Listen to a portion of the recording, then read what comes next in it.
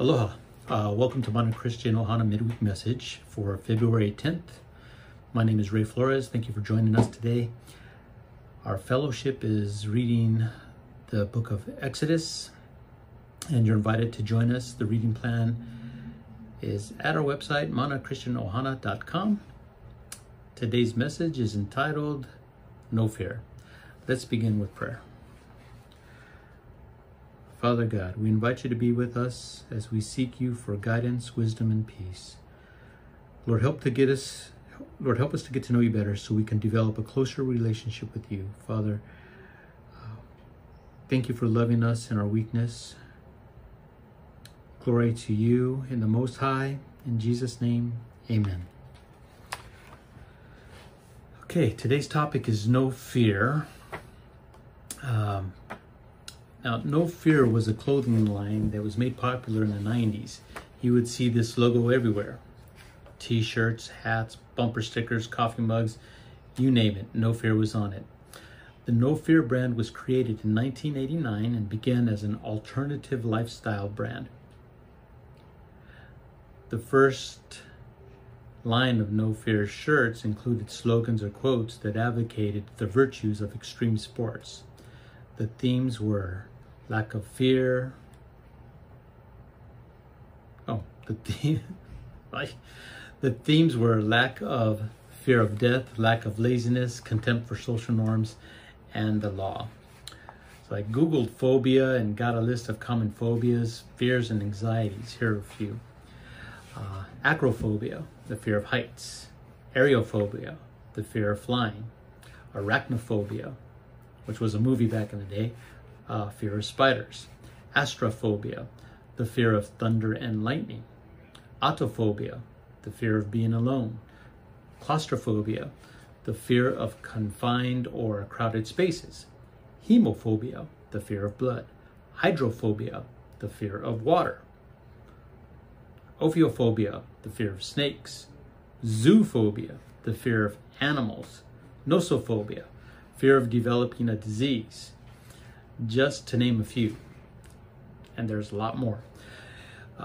It would appear today that the world has been overcome by fear and anxiety.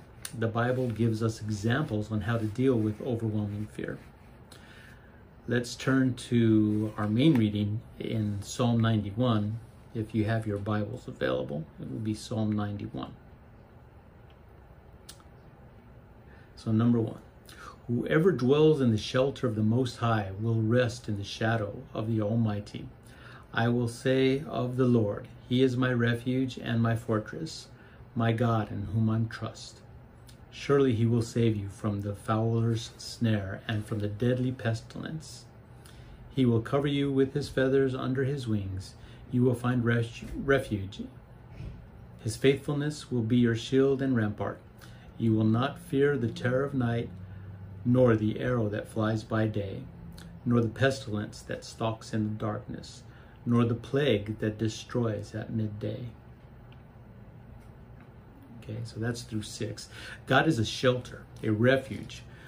When we're afraid, He will carry us through all the dangers and the fears of life, so long as we dwell in His shelter. Continuing with verse 7. 1,000 may fall at your side, 10,000 at your right hand, but it will not come near you. You will only observe with your eyes and see the punishment of the wicked.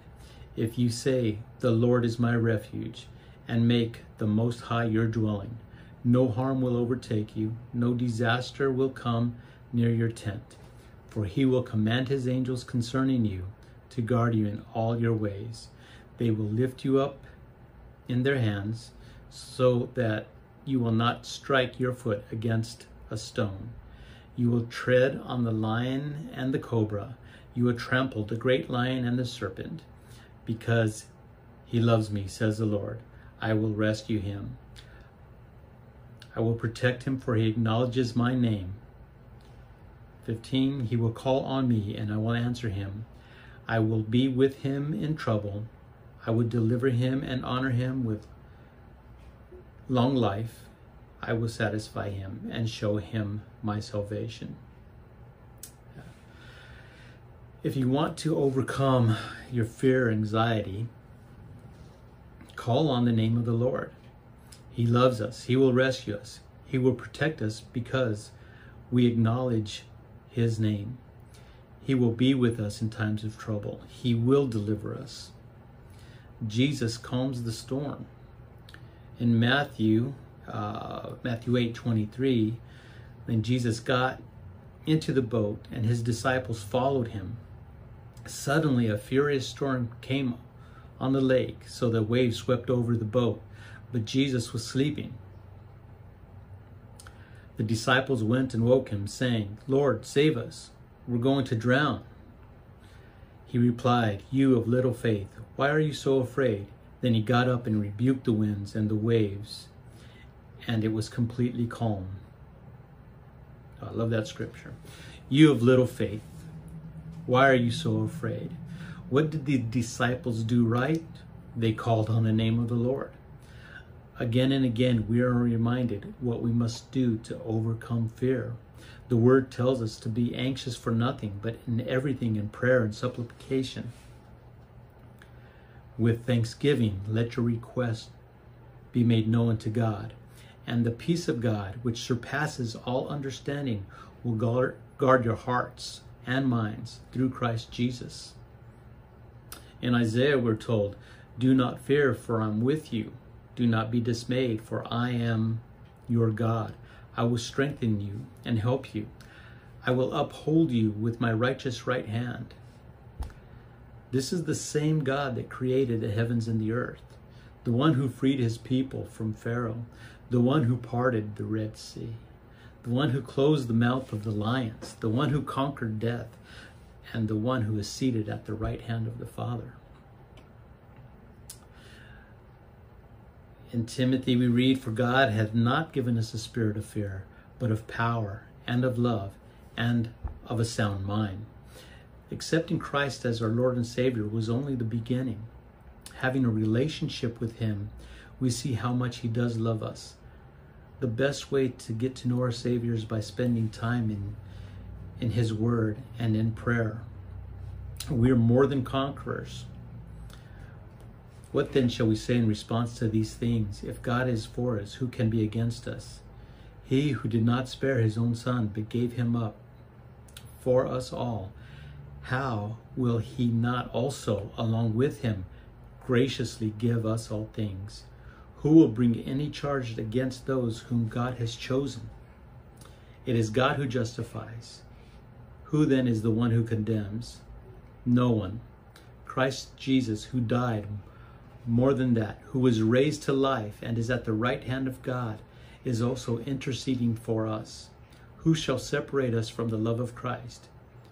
Shall trouble or hardship or persecution or famine or nakedness or danger or sword? As it is written, "For your sake we face death all day long. We are considered as sheep to be slaughtered." No, in all these things we are more than conquerors through him who loved us. For I am convinced that neither death nor life, neither angels or demons, neither present nor the future, nor any powers, neither height nor depth, nor anything else in all creation will be able to separate us from the love of God that is in Christ Jesus our Lord. Amen. Now, have you taken ownership over these words? This is our inheritance. The blood of Christ has set us free. We are a new creation. We fear not in the name of Jesus. Now, it is God who makes both us and you stand firm in Christ. He has anointed us, set his seal of ownership on us, and put his Spirit on our hearts as a deposit, guaranteeing what is to come.